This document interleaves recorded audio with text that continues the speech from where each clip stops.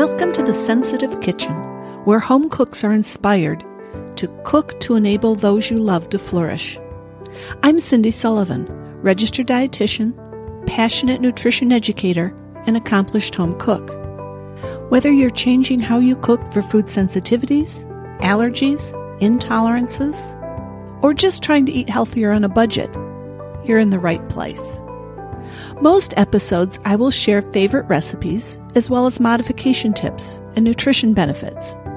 Occasionally, I'll have a guest or special episode like modifying holiday favorites. My favorite foods? They're raspberries and homemade chocolate chip cookies. My latest cooking project was long fermented sourdough bread.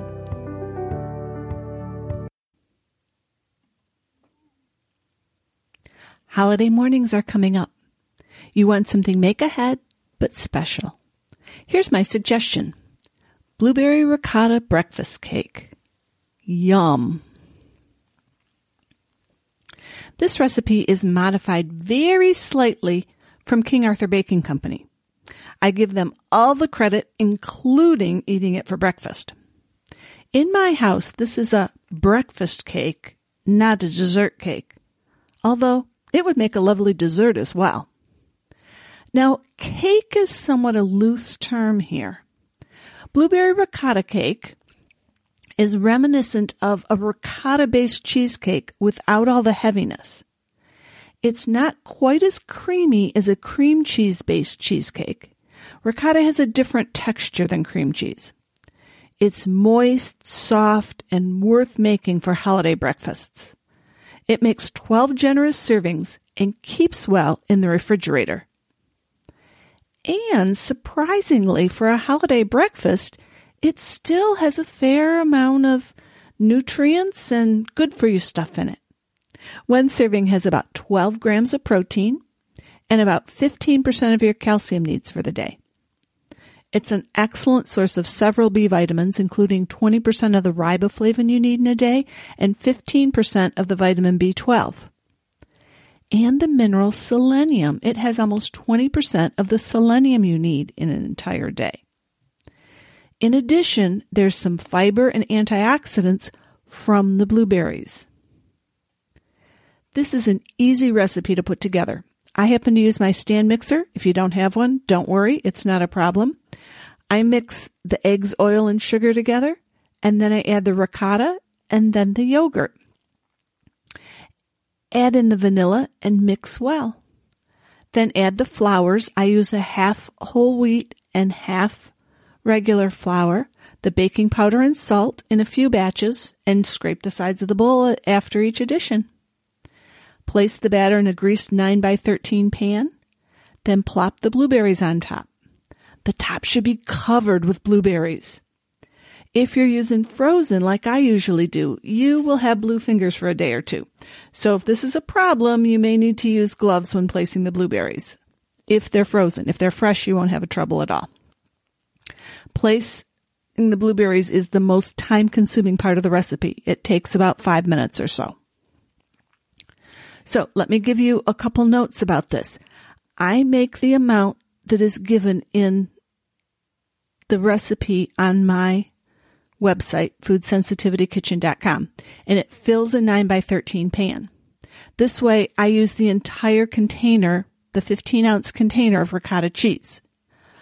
But if you're cooking for a small, just yourself or just a couple people, you can easily half this recipe and use an 8-inch round cake pan. That's what the original recipe at King Arthur Baking Company called for. As I mentioned, I almost always use the frozen blueberries because I have them in my freezer almost all the time. You may need to increase the baking time slightly for frozen blueberries, but they work great. I think an hour is what I did my last one. And when I stuck a toothpick in it, it wasn't quite clean, so I put it back in for a few minutes. I don't thaw the blueberries before placing them on top. I just plop them on frozen. Now, as with all the recipes I talk about, let's talk about substitutions. For those of you who avoid both dairy and egg, I'm sorry, this probably is not the best recipe for you because it is really heavy on the dairy and it is really a dairy and egg-based recipe. If you're just avoiding one, you'll probably be just fine. If you're avoiding both, check out another recipe. Next week, I've got some homemade sausages that'll be perfect for you, and you don't have to modify them at all. Now, the recipe or the changes I'm going to give you in dairy, I have to admit that I haven't tried because we can eat dairy in my house, and we do. But if I couldn't eat dairy and we could eat soy, which we avoid soy in my family, I would use a recipe that I linked to on my website to make a ricotta substitute out of tofu because it's a similar consistency and I think the results will be great. It's just a 5-minute recipe, so it's really quick and easy. Then use a non-dairy plain yogurt. And depending how strong the yogurt flavor is, the yogurt taste may come through a little bit in your finished product. King Arthur Baking Company, the source of this recipe, has a different dairy-free version on their website. So if you don't like my dairy-free version, go check out theirs. Now, eggs add structure to this recipe. In this recipe, I probably would use aquafaba as an egg substitute. Aquafaba is the liquid you drain off of a can of chickpeas and some other legumes like navy beans. It contains protein, and you can whip it. You can make royal icing, you can make meringues, you can even make mayonnaise out of it.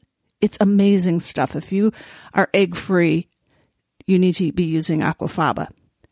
Now, remember, you don't use the beans. You have to have a different recipe to use the beans. So go check out the white bean recipe if you're using white beans, okay? Make something else with the beans because you're only interested in the liquid in this recipe. So the substitution's about 3 tablespoons of aquafaba to 1 egg.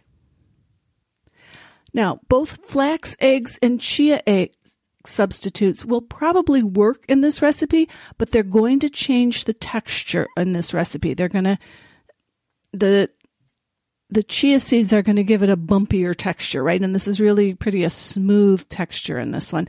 So personally, I would try aquafaba first if you can't use eggs. Remember, when you're adding the aquafaba, it may smell as you add it, but you won't taste it or smell it in your finished product. Blueberry ricotta cake keeps about a week or so in the refrigerator. I don't know exactly how long because it doesn't last that long in my household. I like it cold, straight from the fridge. Several of my family members warm it up in the microwave and they like theirs warm. Enjoy. Just as a note, I have used part skim ricotta and whole milk Greek yolk style yogurt for the nutrient analysis that's on the website, but feel free to use whatever fat level you want in this recipe. I actually use a homemade yogurt when I make this, but I add powdered milk to boost the nutrients in my homemade yogurt. It's very similar in texture to a Greek style yogurt. You can also substitute sour cream for the yogurt, but you will decrease the protein that way. I hope you have a wonderful holiday season. You have great time with family and friends. If not in person, then over FaceTime or Zoom or Skype or however you're going to get together, that you celebrate and you have a wonderful time. And if you can't be together, maybe you both can make blueberry breakfast cake and eat it together but apart. Merry Christmas, Happy Hanukkah, Happy New Year. If you want the recipe for this, go to foodsensitivityKitchen.com, episode 009, and the recipe is there. And do me a favor, leave me a review if you would, if you're enjoying the podcast. Thanks so much. Have a wonderful day. Bye-bye.